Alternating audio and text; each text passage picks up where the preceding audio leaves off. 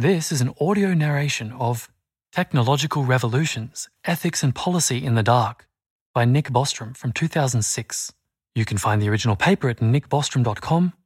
Links and related reading suggestions are in the episode description.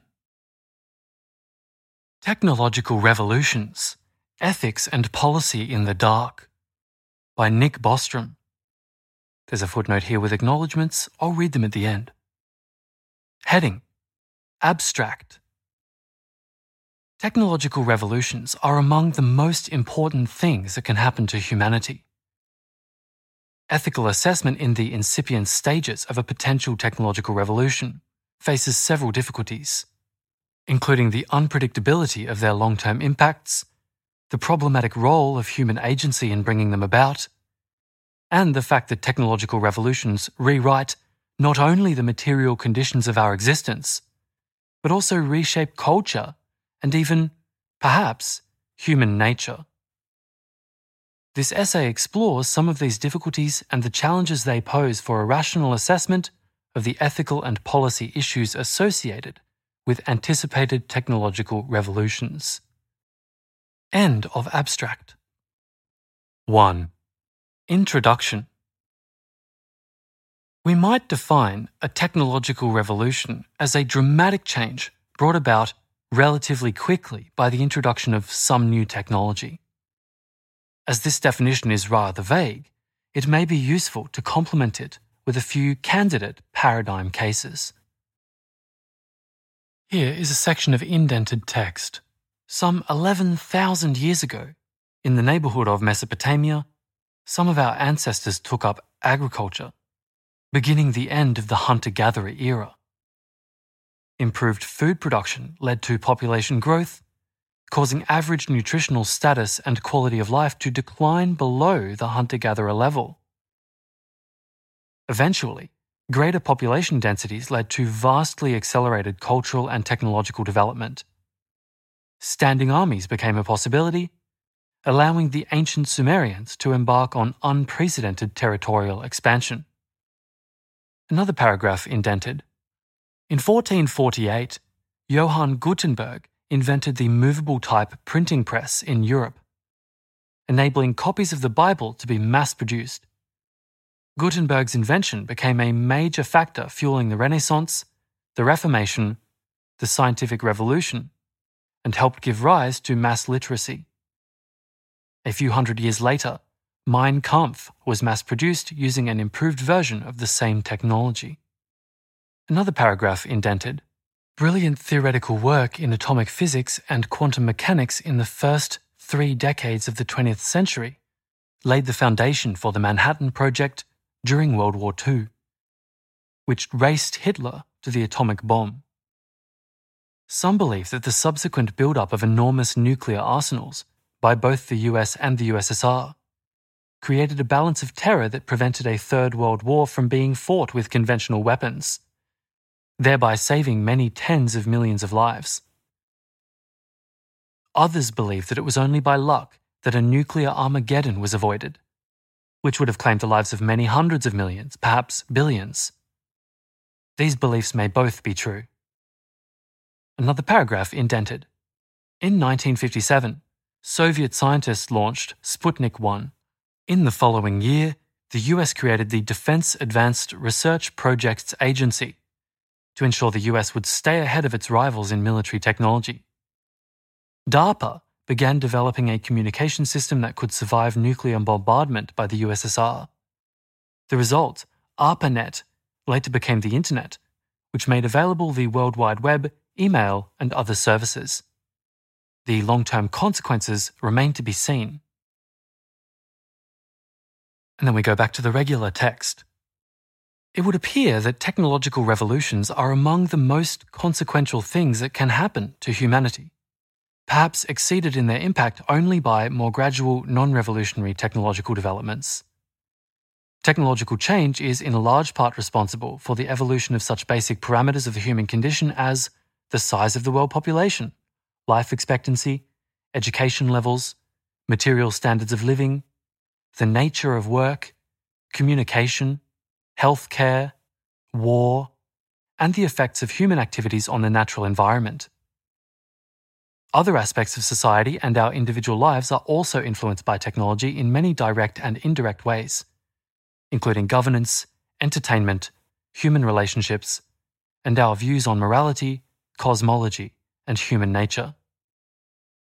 One does not have to embrace any strong form of technological determinism or be a historical materialist to acknowledge that technological capability, through its complex interactions with individuals, institutions, cultures, and the environment, is a key determinant of the ground rules within which the game of human civilization is played out at any given point in time.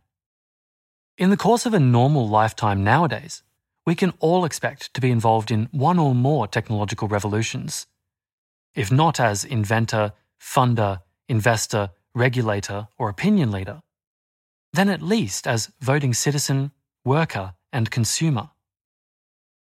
Given that technological revolutions have such profound consequences, one might think that they should be the focus of intense ethical deliberation and feature centrally in public policy analysis.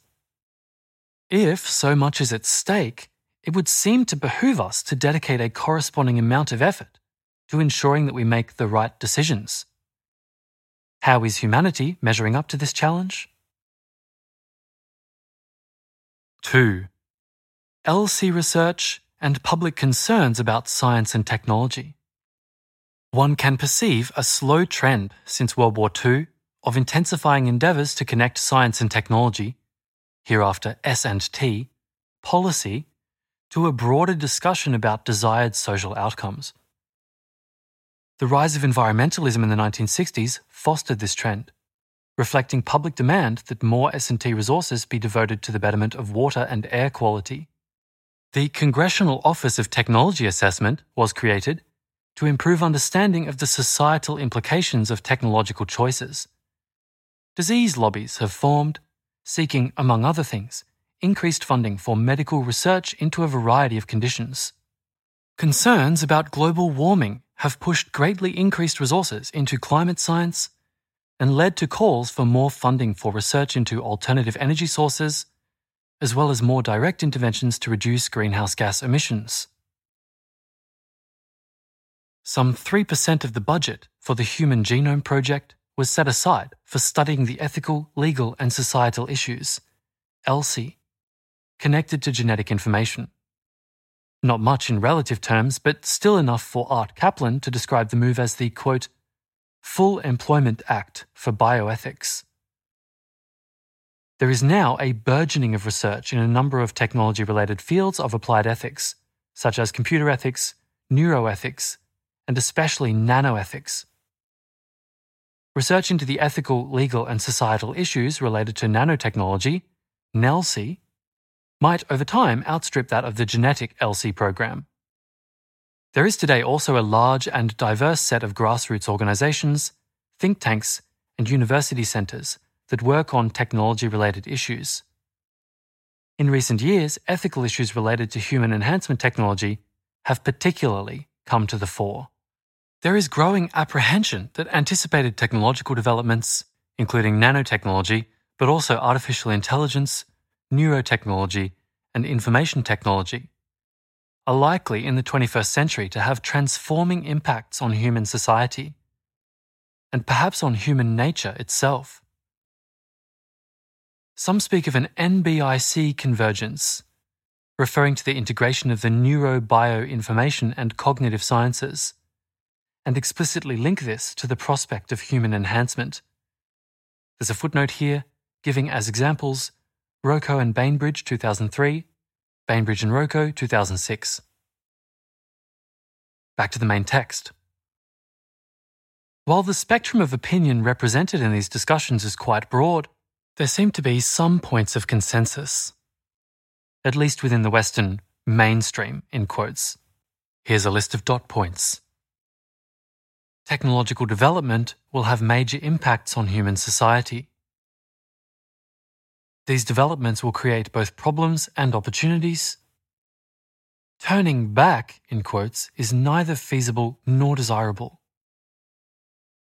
There is a need for careful public examination of both the upsides and downsides of new technologies, and for exploration of possible ways of limiting potential harms, including technological, regulatory, intergovernmental, educational, and community-based responses. That's the end of that list. In addition to disagreements about the content of S&T policy, there are also disagreements about the process whereby such policy should be determined, with challenges being raised to the official, in quotes, model of the appropriate relationship between science and society, a model which harks back to the Enlightenment. According to the Enlightenment model, quote, "The only scientific citizens are the scientists themselves.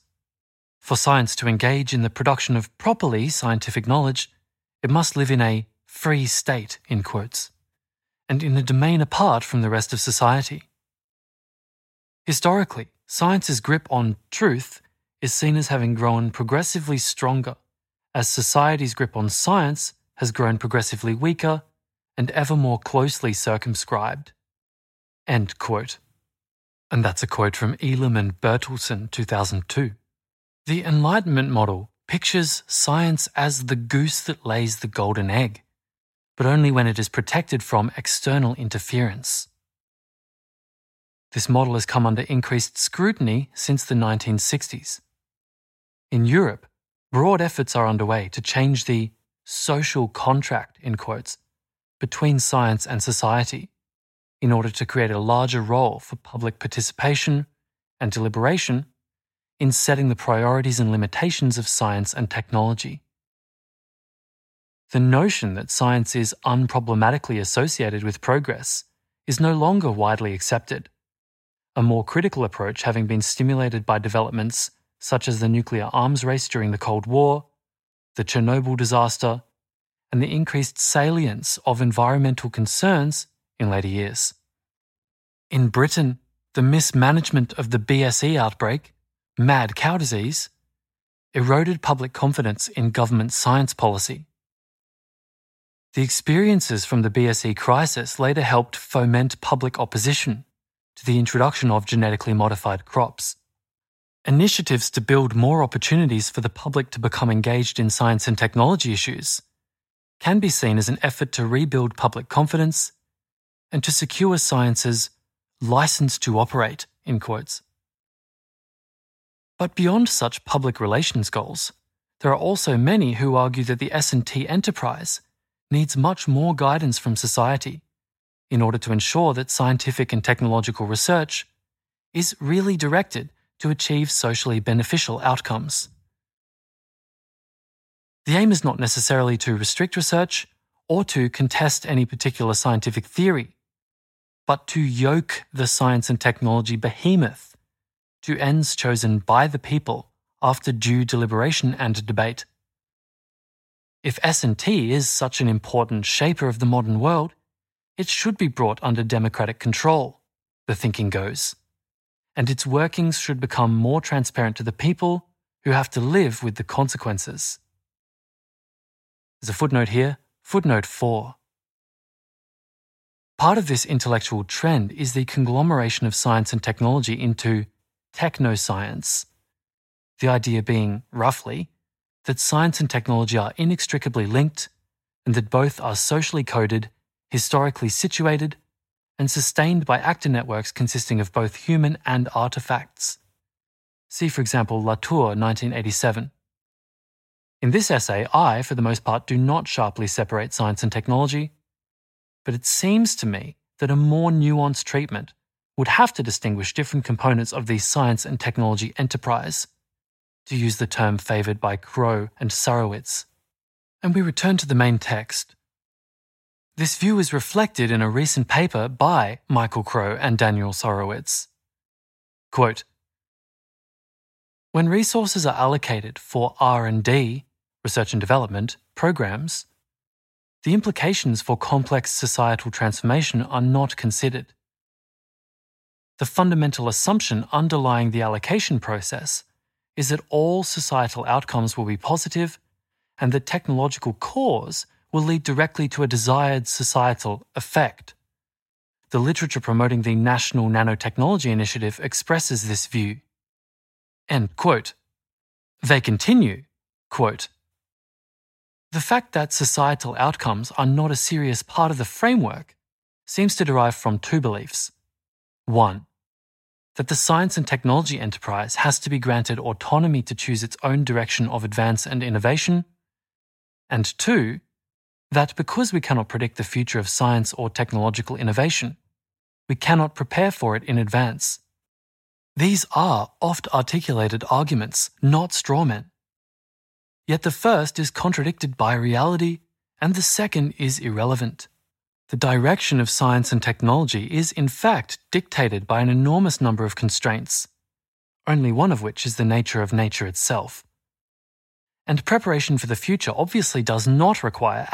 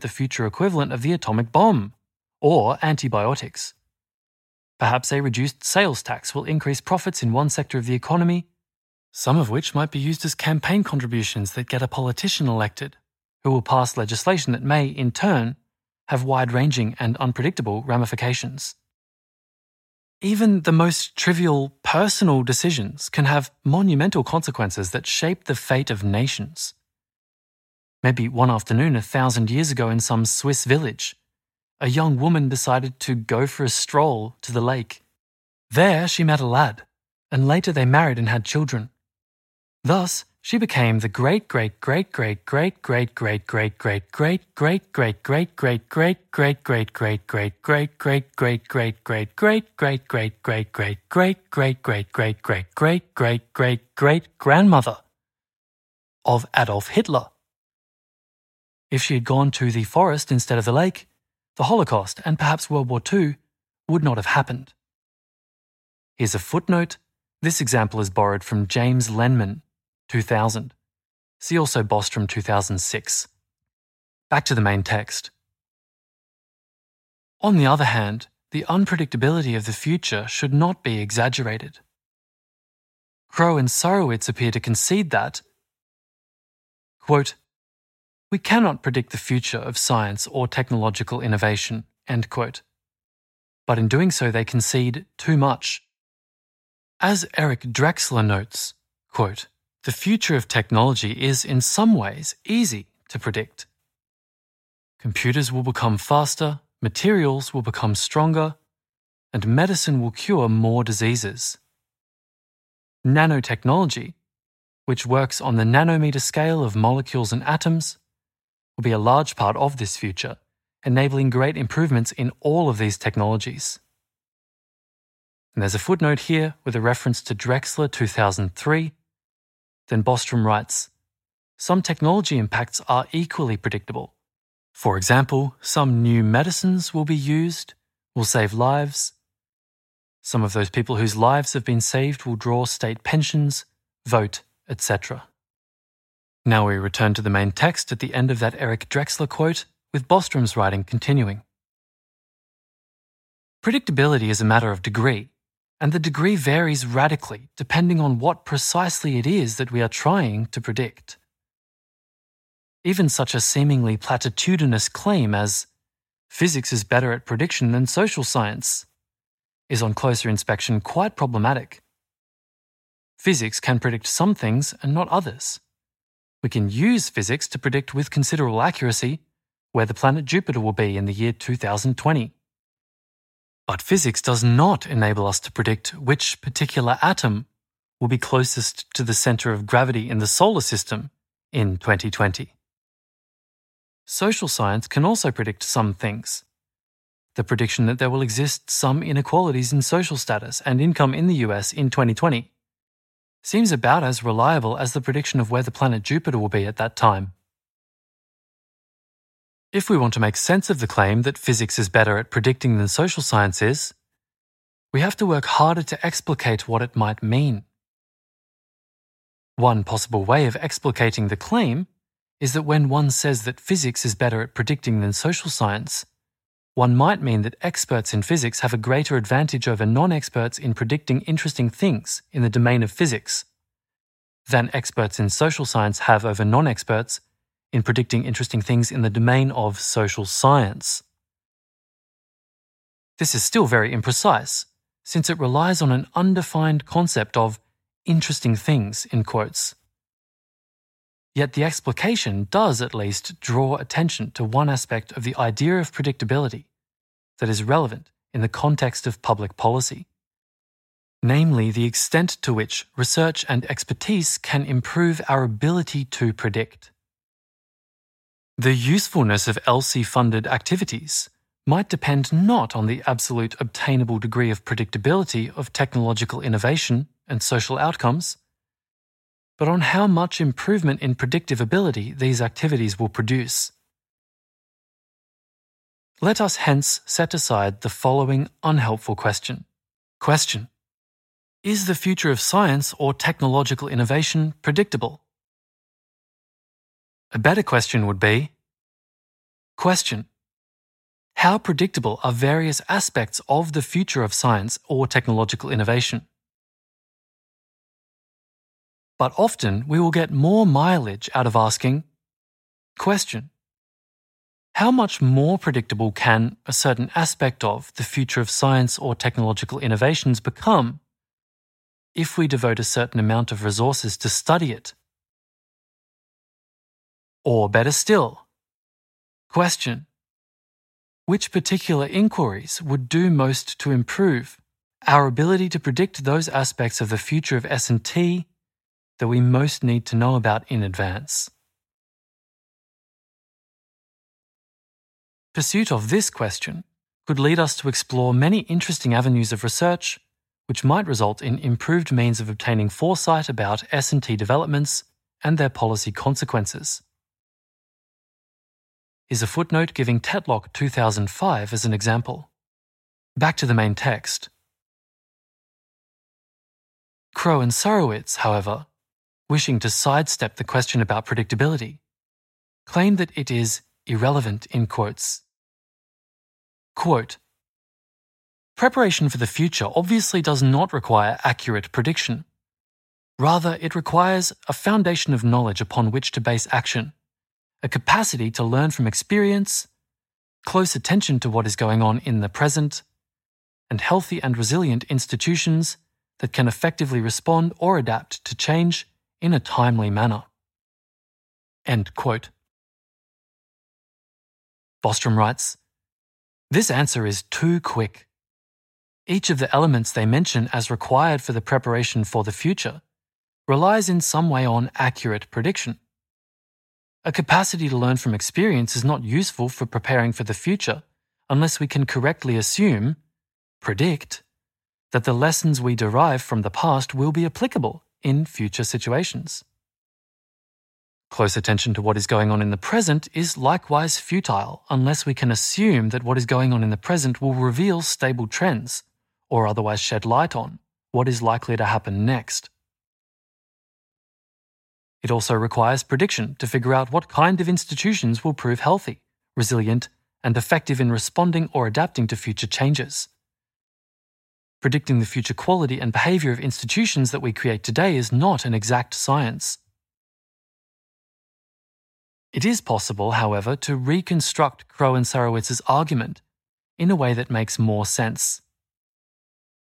Effective preparation for the future does require accurate prediction of at least certain aspects of the future. But some aspects are harder to predict than others. If we despair of predicting the future in detail, we may sensibly resort to courses of action that will do reasonably well, independently of the details of how things turn out. One such course of action is to build institutional capacities that are able to respond effectively to future needs as they arise. Determining which institutional capacities will prove effective in the future does require prediction, but this is often a more feasible prediction task than predicting the details of the situations that they will have to respond to. The more the future is veiled in ignorance, the more it makes sense to focus on building general-purpose capabilities. Recast in this way, the argument is more defensible as far as it goes. But it does not go very far. Its limitations become clear when we consider it within the context of S&T policy. The tasks of S&T policy include setting priorities for the allocation of funding to research projects. It's hard to predict which lines of research will bear fruit and which will not. There are several possible ways of responding to this predicament. One is to concentrate funding on those research avenues which we can be fairly certain will bear at least some fruit. Another is to diversify the research portfolio and fund a little bit of everything. A third approach is to bet on a few research avenues that seem especially promising and accept the risk of total failure. Depending on the funder's attitude to risk and other factors, some mixture of these approaches might be optimal. A footnote here.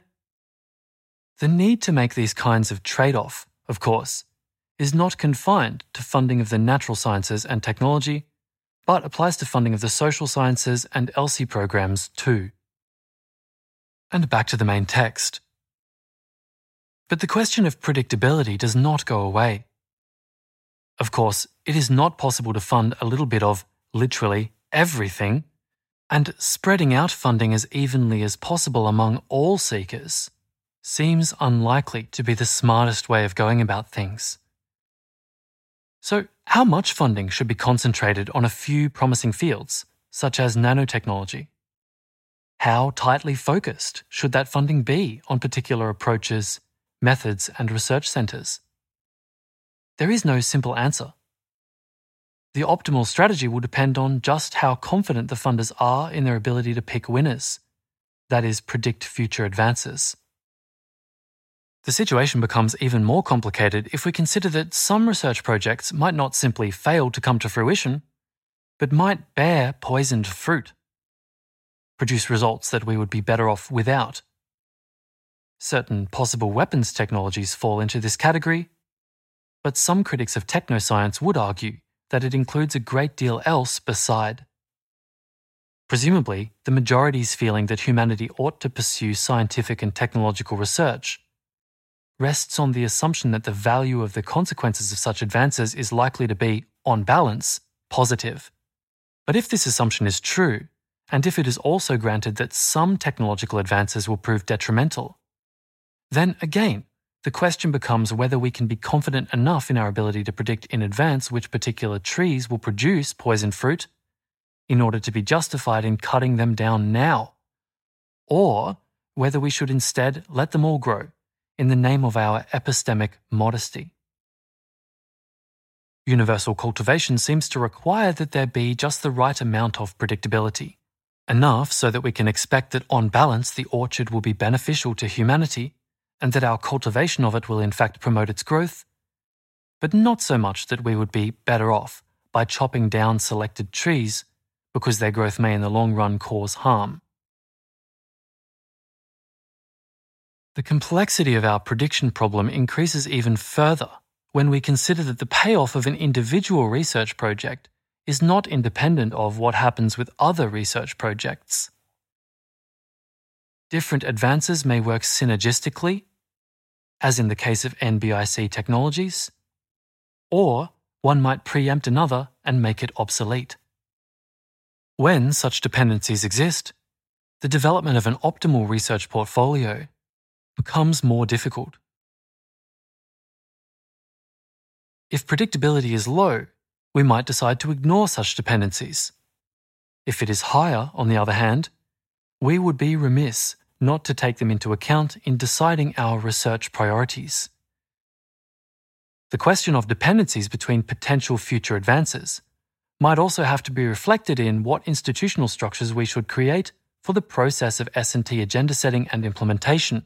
For example, whether to establish a separate committee for a particular subfield. Again, the question of the degree of predictability of various aspects of the future, far from being one that can be trivially answered or sidestepped, is in fact highly difficult and central to many S&T policy issues. From this brief discussion of predictability, we can already draw several conclusions. First, while some scientific advances and technological innovations are hard to predict with accuracy far in advance, the problem is not unique to the science and technology context. Big policy decisions, small policy decisions, and trivial personal decisions all have important consequences that cannot be predicted in detail. Second, there are many aspects of scientific and technological developments that can be predicted. Third, all meaningful preparations for the future rely, explicitly or implicitly, on prediction. Fourth, the issue of the relative predictability of different aspects of the future and how much the predictability can be improved by various kinds of investment is important in thinking about how R&D programs should be structured. A further lesson is that improvements in our ability to predict various potential S&T advances and their consequences could make a very valuable contribution to our capacity to make wise S&T policy decisions. 4. Strategic considerations in S&T policy. Let us now turn to consider the source of an additional level of complexity in S&T governance: strategy and politics. These impose constraints on what can be done, and therefore on what it would make sense to attempt to do. As Ralph Waldo Emerson once wrote, quote, "Web to weave and corn to grind, things are in the saddle and ride mankind." End quote. In particular, one needs to question whether mankind is really riding science and technology, or whether it is the other way around. One obvious sense in which mankind is not in the saddle is that the S&T policy decisions on this planet are not made by some one unified body of rational and beneficent representatives of humanity who are trying to get us to some particular destination. Instead, there are countless agents pursuing different and often opposing objectives, influencing various aspects of our species' S&T activities.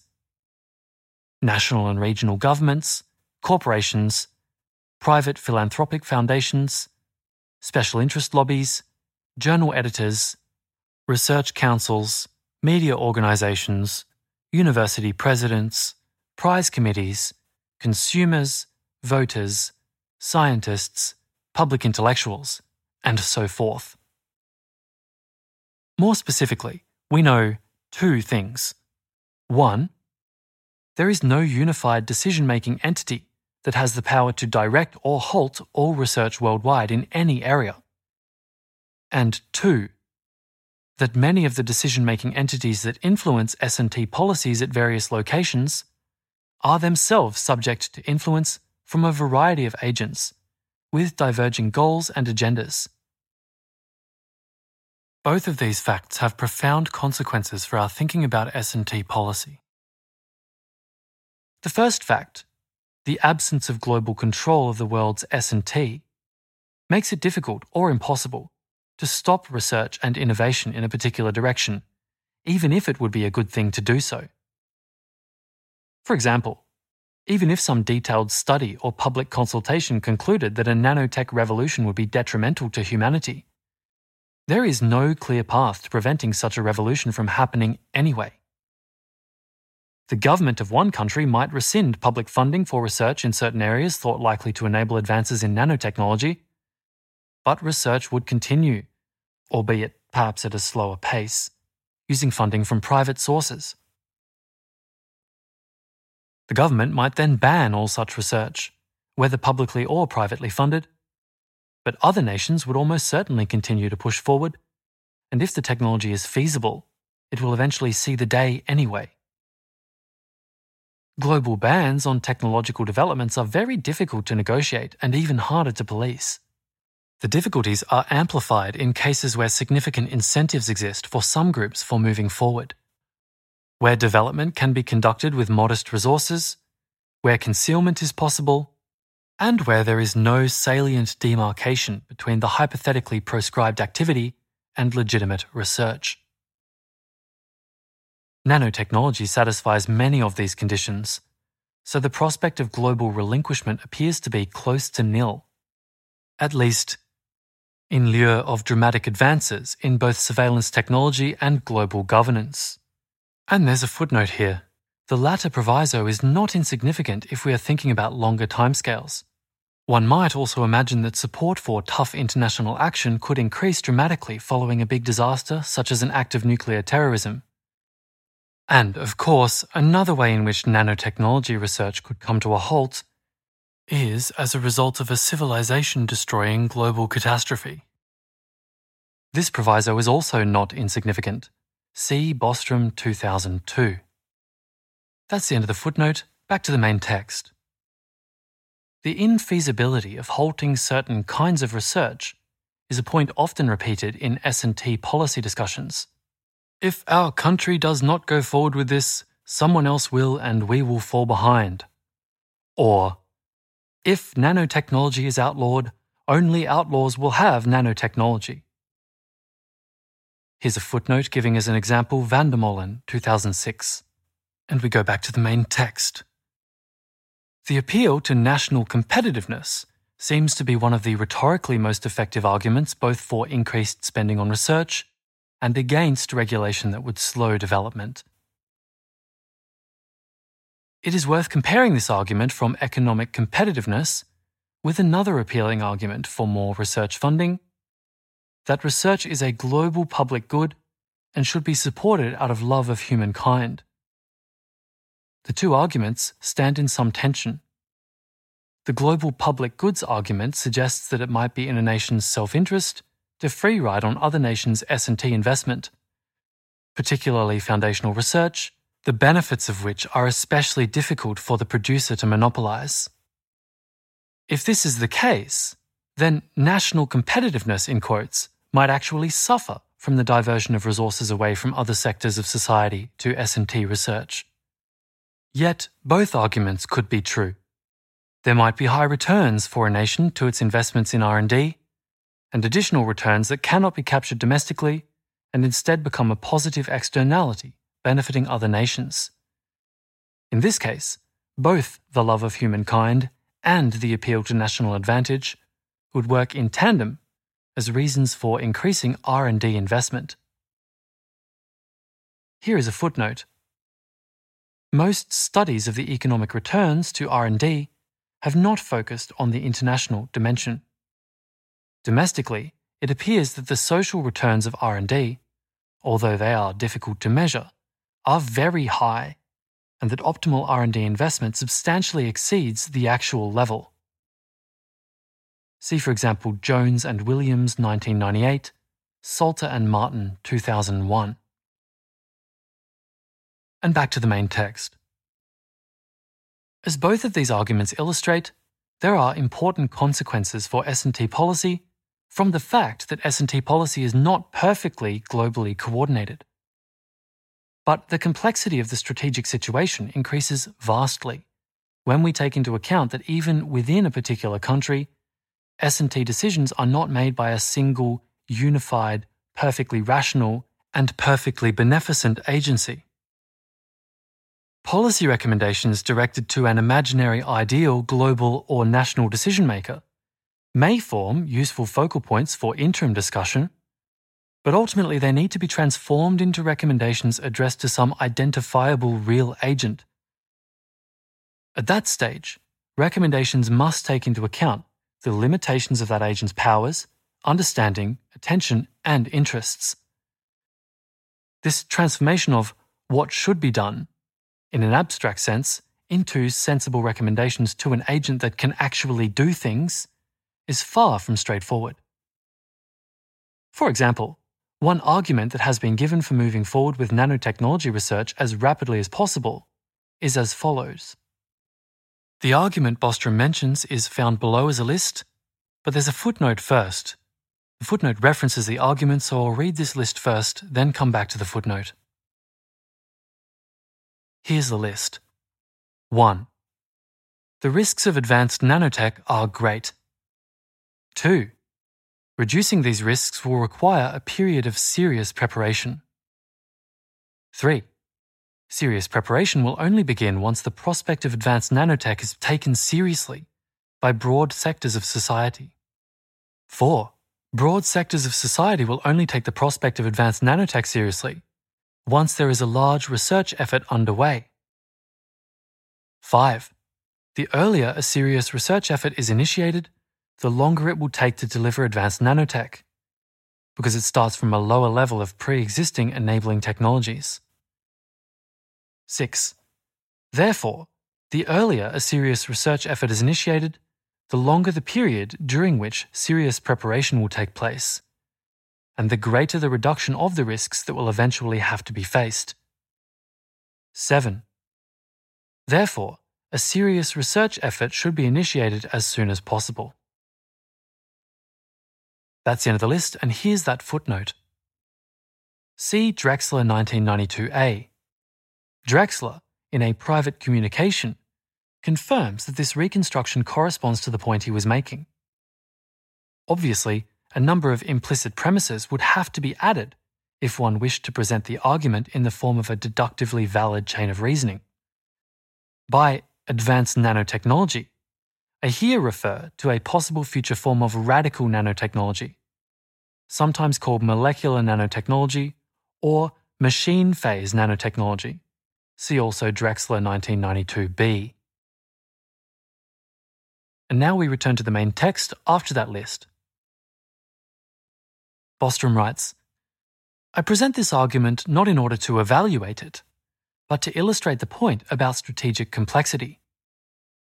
What naively looks like a reason for going slowly or stopping, the risks of advanced nanotech being great, ends up, on this line of thinking, as a reason for the opposite conclusion. When one attempts to integrate such second-guessing of the responses of various actors in one's R&S policy recommendations, the result might differ radically from what one would get from a more simple-minded approach that ignores the strategic dimensions of the situation. It is interesting to consider to whom it is that this argument addresses itself.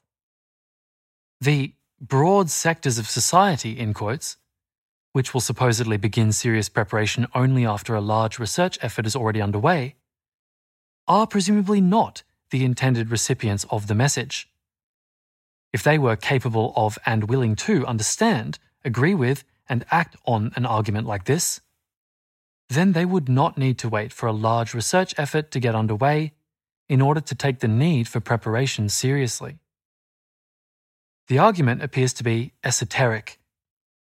There are some people who are in the know about the prospects of advanced nanotechnology, and these people would have a reason, so the argument goes, to direct their efforts towards accelerating the implementation of a serious nanotech research effort, even if they thought that the risks of advanced nanotech outweighed the benefits. One way that cognoscenti could do this would be by publicizing another argument for the acceleration of nanotech research, such as the argument that if we don't move forward quickly, then somebody else, perhaps a hostile state, will get there first.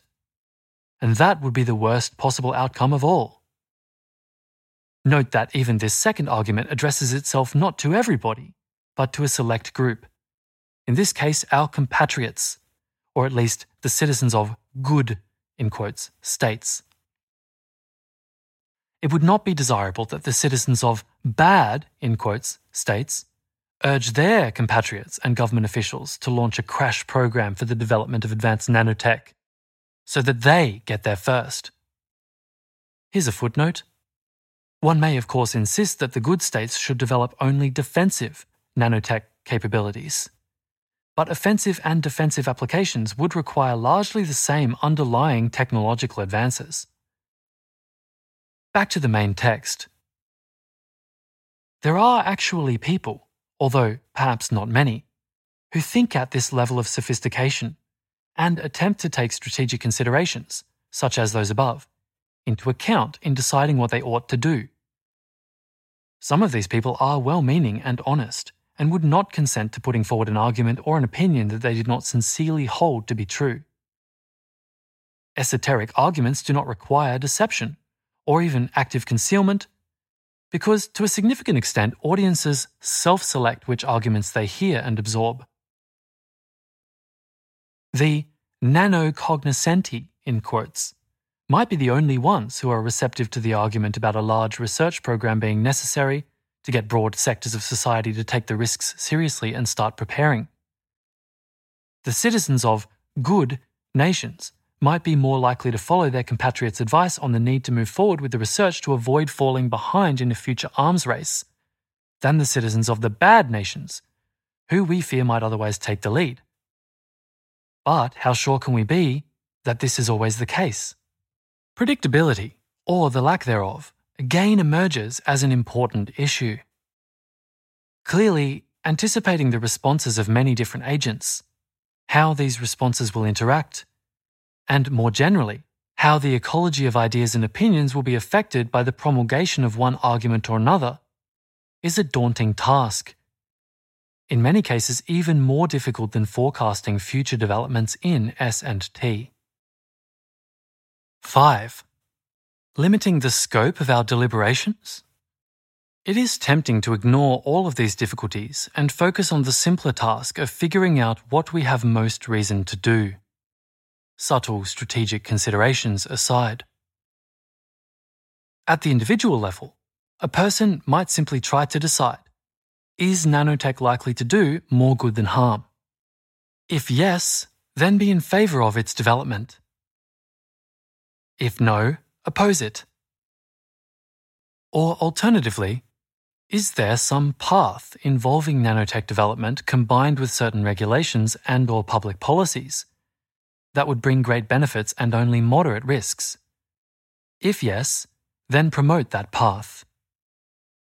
We may note immediately that the choice here is not a dichotomous one, either to ignore all strategic considerations or else to take them all on board without limitation. Even in relatively uncomplicated deliberations, some strategic considerations might be admissible. For instance, we might take into account the fact that other nations will proceed with nanotech development even if our nation doesn't, while setting aside all considerations having to do with the cognitive limitations of the hoi polloi, or the way that special interests are likely to influence the implementation of any officially adopted policy directive. At a collective level, too, we might decide to exclude certain kinds of reasons from various contexts of public deliberation. This is the idea, for example, behind John Rawls' concept of public reason. Here's a footnote. For a review of philosophical views on the idea of publicity, including those of Rawls, see Gosseries, 2005. Back to the main text. In dealing with constitutional essentials and matters of basic justice, citizens abiding by the idea of public reason are, according to Rawls, entitled to justify the position they want adopted only on the basis of reasons that could reasonably be accepted by other citizens who do not necessarily share the same metaphysical, religious, or cultural views. Here's a footnote. This is a simplification of Rawls' view, but the details are not essential for present purposes. See also Gossery's 2005. On with the main text.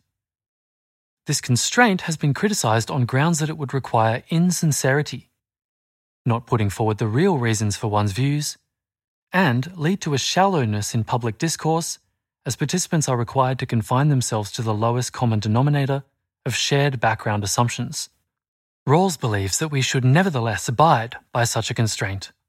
Quote, "Given our duty of civility to other citizens, after all, they share with us the same sense of its imperfection, though on different grounds, as they hold different comprehensive doctrines and believe different grounds are left out of account. But it is the only way, and by accepting that politics in a democratic society can never be guided by what we see as the whole truth, that we can realise the ideal expressed by the principle of legitimacy, to live politically with others in the light of reasons all might reasonably be expected to endorse." That's the end of the quote from Rawls. Bostrom's writing continues. As a much more mundane example of discourse restriction, consider the Convention against the use of ad hominem arguments in science and many other arenas of disciplined discussion. The nominal justification for this rule is that the validity of a scientific claim is independent of the personal attributes of the person or the group who puts it forward. Construed as a narrow point about logic, this comment about ad hominem arguments is obviously correct. But it overlooks the epistemic significance of heuristics that rely on information about how something was said and by whom in order to evaluate the credibility of a statement. In reality, no scientist adopts or rejects scientific assertions solely on the basis of an independent examination of the primary evidence. Cumulative scientific progress is possible only because scientists take on trust statements made by other scientists, statements encountered in textbooks, journal articles, and informal conversations around the coffee machine. In deciding whether to trust such statements, an assessment has to be made of the reliability of the source. Clues about source reliability come in many forms, including information about factors such as funding sources, peer esteem, academic affiliation, career incentives, and personal attributes such as honesty, expertise, cognitive ability, and possible ideological biases. Taking that kind of information into account when evaluating the plausibility of a scientific hypothesis need involve no error of logic. Why is it then that restrictions on the use of the ad hominem command such wide support? Why should arguments that highlight potentially relevant information be singled out for suspicion? I would suggest that this is because experience has demonstrated the potential for abuse. For reasons that may have to do with human psychology, discourses that tolerate the unrestricted use of ad hominem arguments manifest an enhanced tendency to degenerate into personal feuds, in which the spirit of collaborative, reasoned inquiry is quickly extinguished. Ad hominem arguments bring out our inner Neanderthal. The instrumental proscription of ad hominem and the more deeply normative Rawlsian idea of public reason both illustrate the general concept of constructing discourses partly by ruling out of court some types of consideration.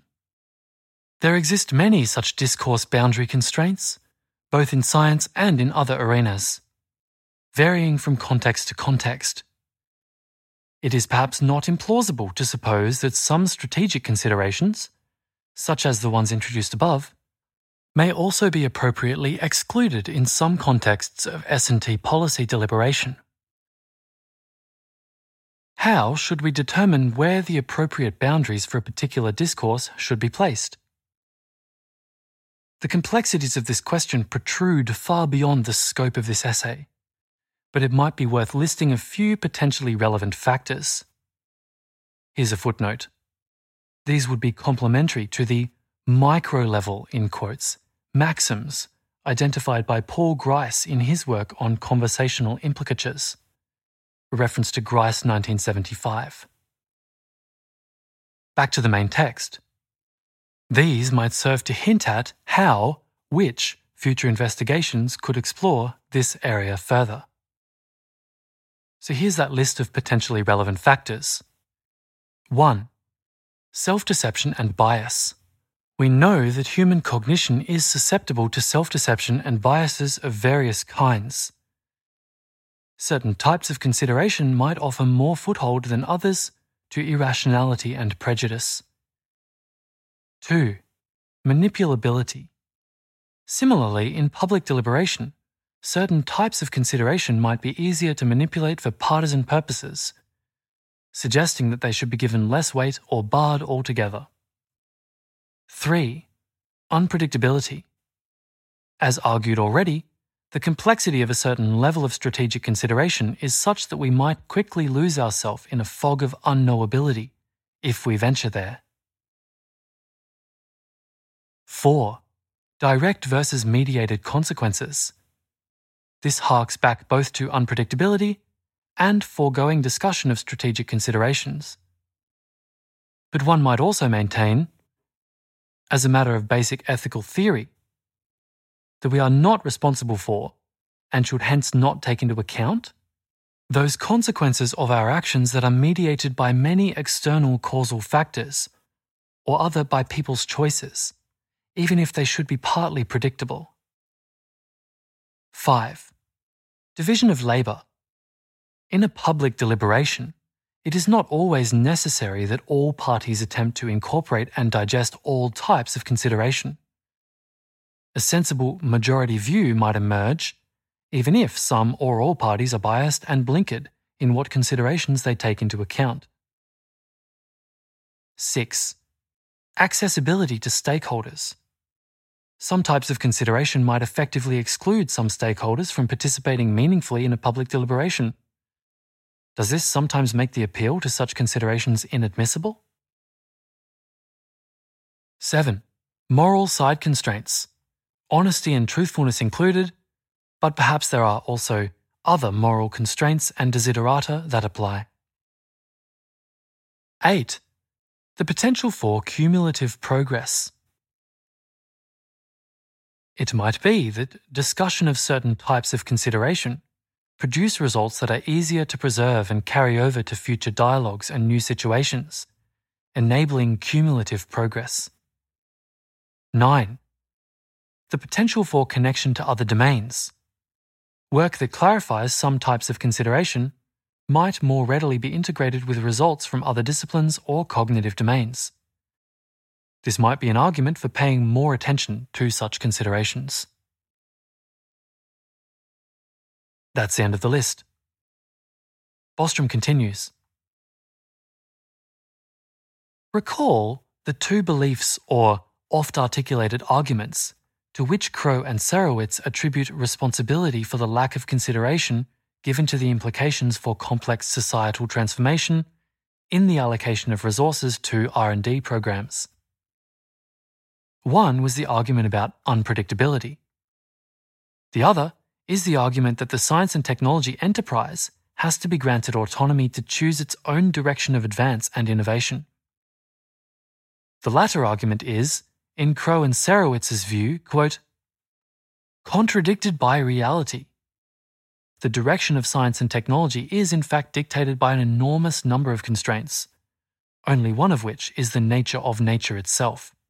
End quote. Bostrom continues. It is unclear how this is supposed to be an objection to the view that the S&T enterprise should be granted autonomy. Those who hold this view might well agree with Crow and Sarowitz that the spirit of free inquiry is currently fettered by an enormous number of constraints, while at the same time insisting that it would be preferable if at least some of these shackles could be abolished, or at least relaxed. and that imposing additional constraints would make things worse. One needs to distinguish the normative question about how things ought to be from the positive question of how things are. Here's a footnote, a distinction that is often overlooked in discussions about the future. There is a lamentable tendency to let prediction and evaluation blend into a confused blob of wishful or fearful thinking. That's the end of the footnote. Democracies often find it advisable to insulate certain functions from direct public influence. The US Constitution, for example, deliberately creates a judiciary that is substantially insulated from direct political influence. Central banks in many countries are similarly autonomous. In all democracies, the day-to-day operation of most government departments is significantly shielded from the direct impact of public opinion. In the universities, senior research staff enjoy a great deal of intellectual freedom and frequently have the opportunity to pursue research projects of their own choosing, even though their salaries might come from the taxpayer. In the private sector, corporations and individuals are free to pursue almost whatever direction of research they desire, provided they have the funding to do so. And independent intellectuals and writers are accountable to nobody but themselves. What advocates of increased public involvement and direct democracy in S&T are arguing is not that matters of scientific controversy ought to be settled by popular referendum, or that the public be brought in to micromanage the conduct of scientific research projects. Nor are they minded to restrict freedom of speech or any of the other intellectual freedoms currently enjoyed by individuals. What is being proposed is generally some more moderate position. For example, that the setting of the overall parameters and priorities of publicly funded S&T research ought to be made more transparent and more directly subject to democratic input than is currently the case. Efforts might be advocated to improve public understanding of science and to create more opportunities for genuine, two-way dialogue between scientists and the public. Often, the focus is on the implementation side of the S&T enterprise, urging greater direct democratic control over which new technologies are permitted, under what forms of regulation, and with what ancillary policies to modulate their societal impacts. Also sometimes of concern are specific methods of scientific research, such as animal experimentation or the use of human embryos. The question of governance of S&T issues can probably not be separated from questions of governance in general. My focus here, however, is not on the structures of governance, with who should make the decisions, but rather on the terms of the discourse. What kind of considerations should be taken into account, and in what ways? Here's a footnote here. Another variable here would be what we may term the format of deliberation. For example, whether it should occur behind closed doors or in the full glare of publicity, and what the tone or spirit of a deliberation should be. For example, how much and what kind of emotion should be displayed. It is plausible that such format factors have a substantial effect on the nature of the deliberation. There is some direct empirical evidence for this. For example, one recent study of the deliberations of the Federal Reserve's Federal Open Market Committee found that transcript publication suppressed the expression of dissenting opinions and stifled debate over short-term interest rates. Here's a reference to Mead, Stasevich, and London School of Economics and Political Science. That's the end of the footnote, and the main text goes on. Of course, who makes decisions does, in reality, influence what considerations get taken into account. But we can still distinguish the normative question of what kinds of reasons ought to be guiding the S&T policy. We have considered some possible grounds for various limitations of what reasons should be considered in the determination of S&T policy. Let us end the section with the words of Marie Curie. Quote, "We must not forget that when radium was discovered, no one knew that it would prove useful in hospitals. The work was one of pure science. And this is a proof that scientific work must not be considered from the point of view of the direct usefulness of it. It must be done for itself, for the beauty of science. And then there is always the chance that a scientific discovery may become, like the radium, a benefit for humanity. End quote. 6. Expanding the scope of our deliberations? The quote by Marie Curie expresses an extreme version of the view that we ought to narrow the considerations taken into account. According to Curie, scientific work must be done, quote, for itself, for the beauty of science, and with no view to its direct usefulness. End quote. One may contrast the innocence of Marie Curie's words with a well-known remark made some 2.5 decades later by another distinguished physicist, Robert Oppenheimer, who had spearheaded the development of the nuclear bomb.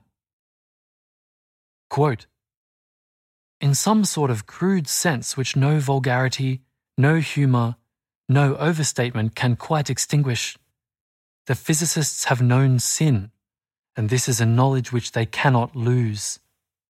End quote. The explosion of the first nuclear weapon in the Trinity test, and the later use in Hiroshima and Nagasaki, are sometimes seen as emblems of the failure of scientists to concern themselves with the societal implications of their work. In fact, many of the scientists involved in the Manhattan Project, and others such as Linus Pauling, who declined to participate, were quite deeply concerned about societal implications. Among those agreeing to lend their skills to the project, a major motivation was the concern that Nazi Germany might otherwise get to the fission bomb first. This is an example of a strategic consideration mentioned earlier, national competitiveness. On the Marie Curie version of the Enlightenment model, neither this consideration nor scruples over how the scientific findings might later be used should be taken into account, at least not by the people doing the scientific work. There are several general counterarguments against the view that the scope of our deliberations should be in some ways restricted.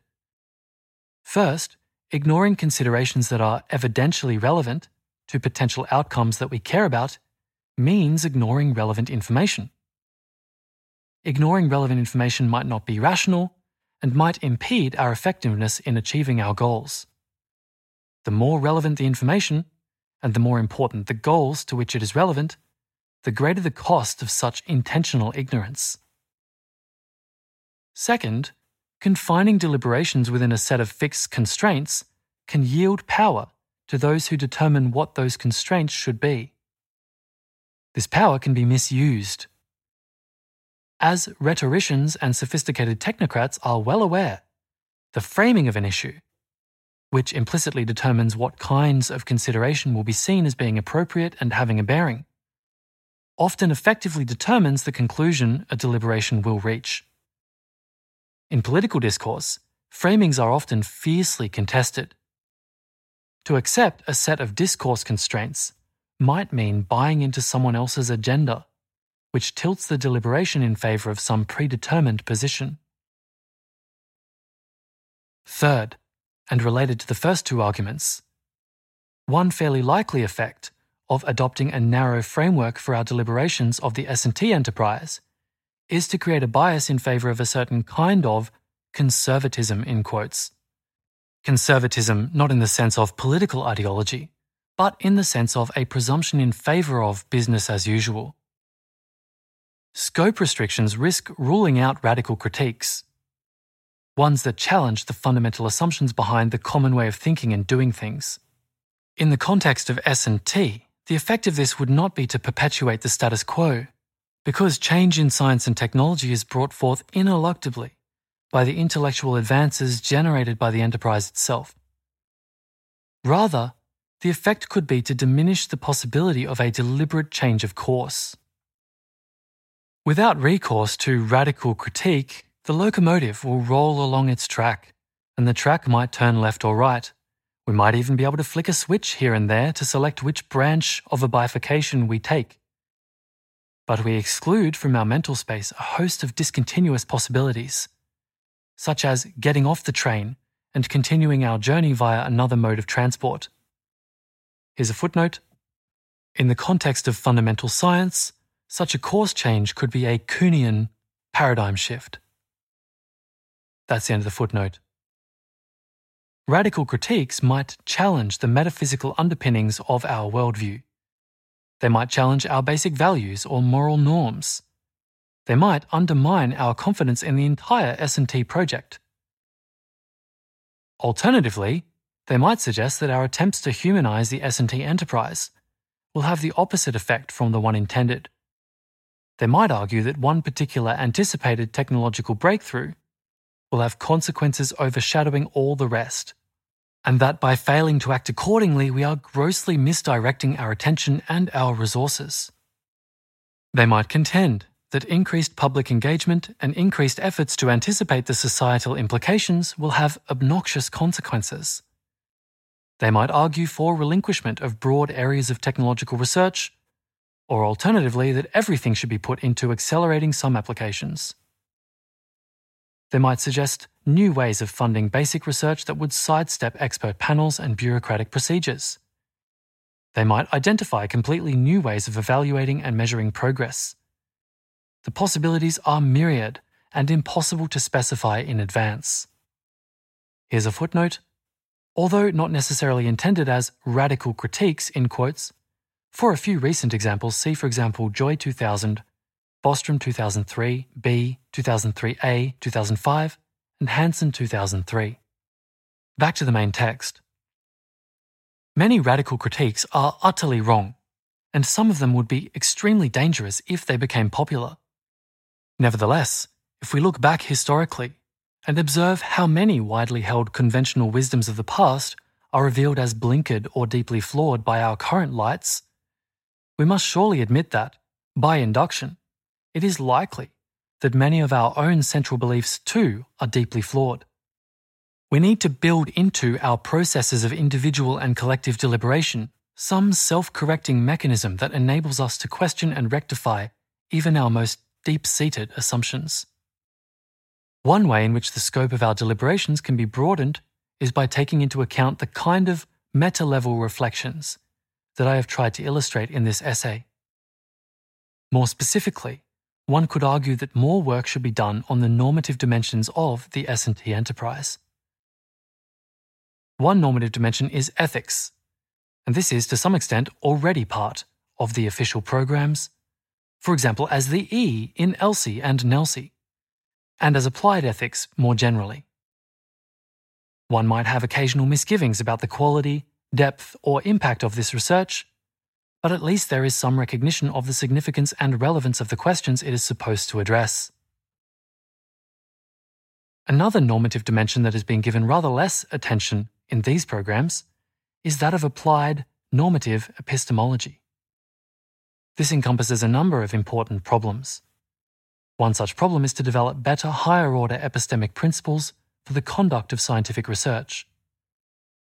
As said by E.T. Jaynes, quote, "It appears to us that actual scientific practice is guided by instincts that have not yet been fully recognized, much less analyzed and justified. We must take into account not only the logic of science, but also the sociology of science, perhaps also its soteriology.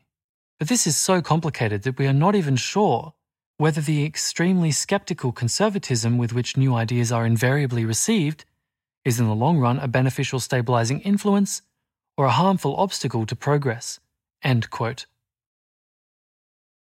Bostrom continues, "Yet the epistemological problems go beyond the challenge of how to maximize scientific and technological advancement.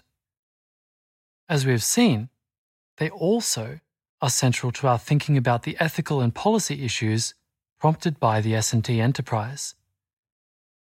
Applied epistemology also lies at the heart of the problem of how to evaluate radical critiques of this enterprise.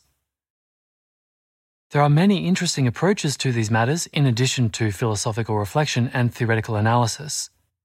Here is a sample. Here's a list of dot points. Dot point. Study the heuristics and biases affecting human cognition and figure out ways of applying the findings to improve our judgment. Here's a footnote giving as examples Kahneman and Tversky 2000, Gilovich, Griffin and Kahneman 2002. For an attempt to apply this kind of information to a technology-related issue, see Bostrom and Ord 2006. Back to the main text, the next dot point. Study the correlates of true opinion among experts in the public and use this information as clues to who is right in cases of disagreement and to how we might improve our own epistemic situation. Here's a footnote giving as an example Tetlock 2005. Back to the main text and the next dot point. Information technologies. Develop our information infrastructure in ways that will facilitate the collection, integration, and evaluation of information. Dot point. Cognitive enhancement. Improve individual reasoning ability. For example, concentration, memory, and mental energy, by educational, pharmaceutical, and other means. Next dot point. Study how vested interests, the mass media, and other social realities shape and bias, or facilitate, the processes of collective deliberation. Dot point. Public deliberation. Develop procedures, formats, or rhetorical standards to improve the quality of public debate by confronting plebiscitary, in quotes, reason. Dot point. Subsidize and implement institutional innovations such as information markets, which have been shown to outperform expert panels in many prediction tasks. That's the end of the list, and Bostrom's writing goes on. The unifying theme is to explore how we could make ourselves smarter and wiser, both individually and as an epistemic community. The research could be slanted towards applications in S&T assessment, but it is likely to have important spillover effects in other areas. Such a program could be combined with more narrowly focused efforts to gather and analyze information in areas of particular concern, such as nanotechnology. Finally, I want to call attention to one more normative dimension in quotes, except that it is not really a dimension, but rather the space spanned by all the other vectors. I am referring to the challenge of integrating all crucial considerations into some coherent unity that will let us determine what we have most reason to do, all things considered. This might have to accommodate predictions about technology, social impacts, strategic considerations, value judgments, ethical constraints, and assorted meta-level thoughts about how all these things should fit together. Such synthetic work is not in fashion at the present time. It is discouraged by the disciplinary structure of academia and by prevailing norms of academic publishing.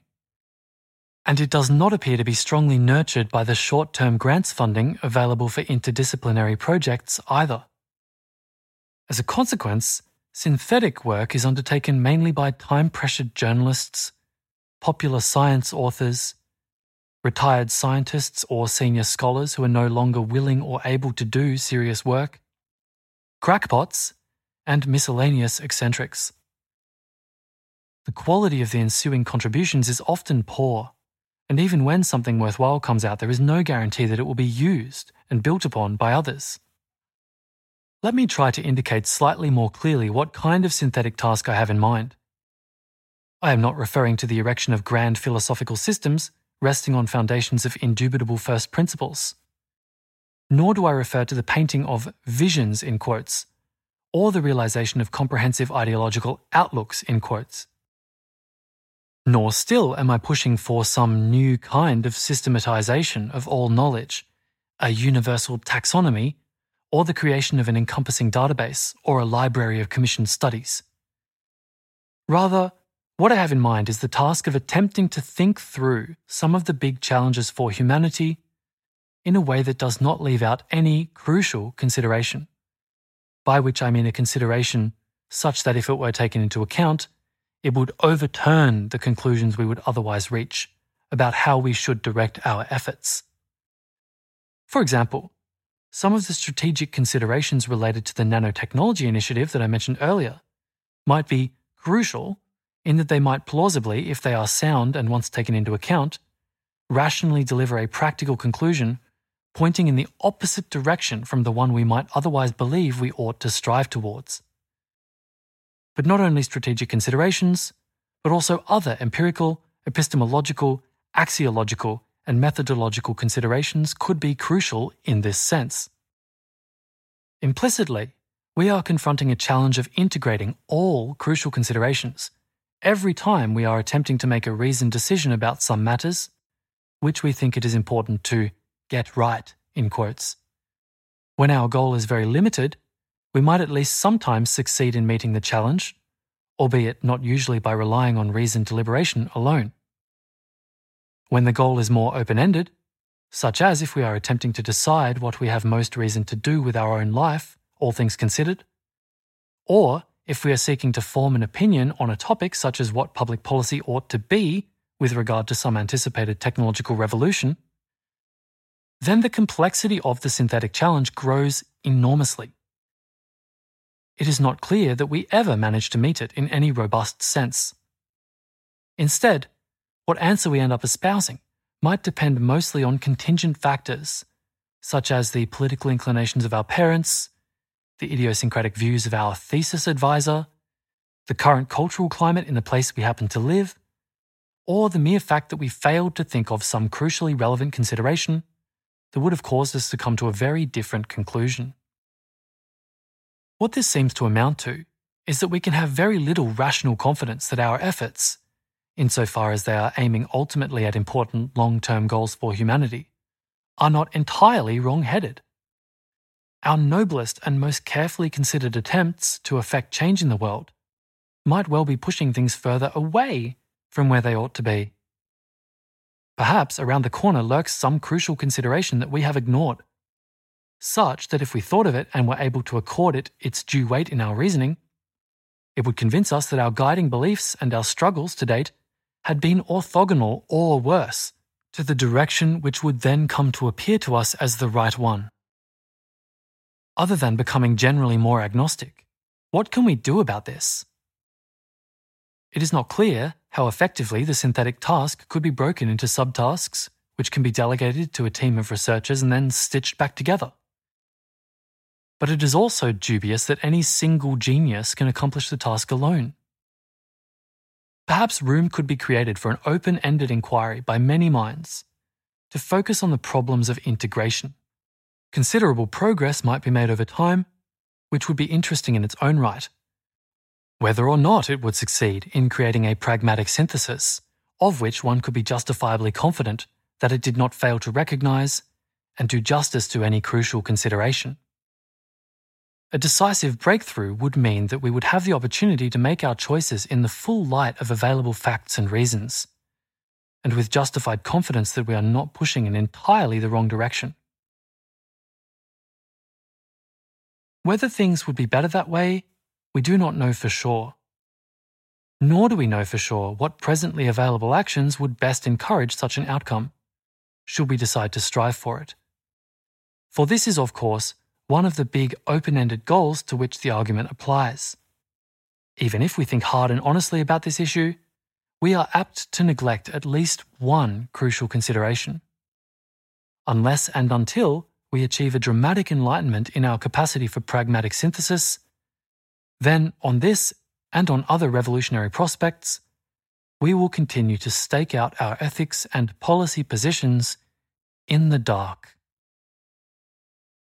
Here are several pages of references. The acknowledgement that is footnoted from the main title is, I am grateful to Eric Drexler, Guy Kahane, Matthew Liao, and Rebecca Roach for helpful suggestions. This was an audio version of Technological Revolutions, Ethics and Policy in the Dark by Nick Bostrom. You can find the original paper at nickbostrom.com. This paper was narrated by Perrin Walker. Radio Bostrom is run by Peter Hartree and supported by a grant from the Future Fund Re-Granting Program. You can find more episodes and subscribe at radiobostrom.com. If you like these recordings, please support our work by sharing some episodes with your friends.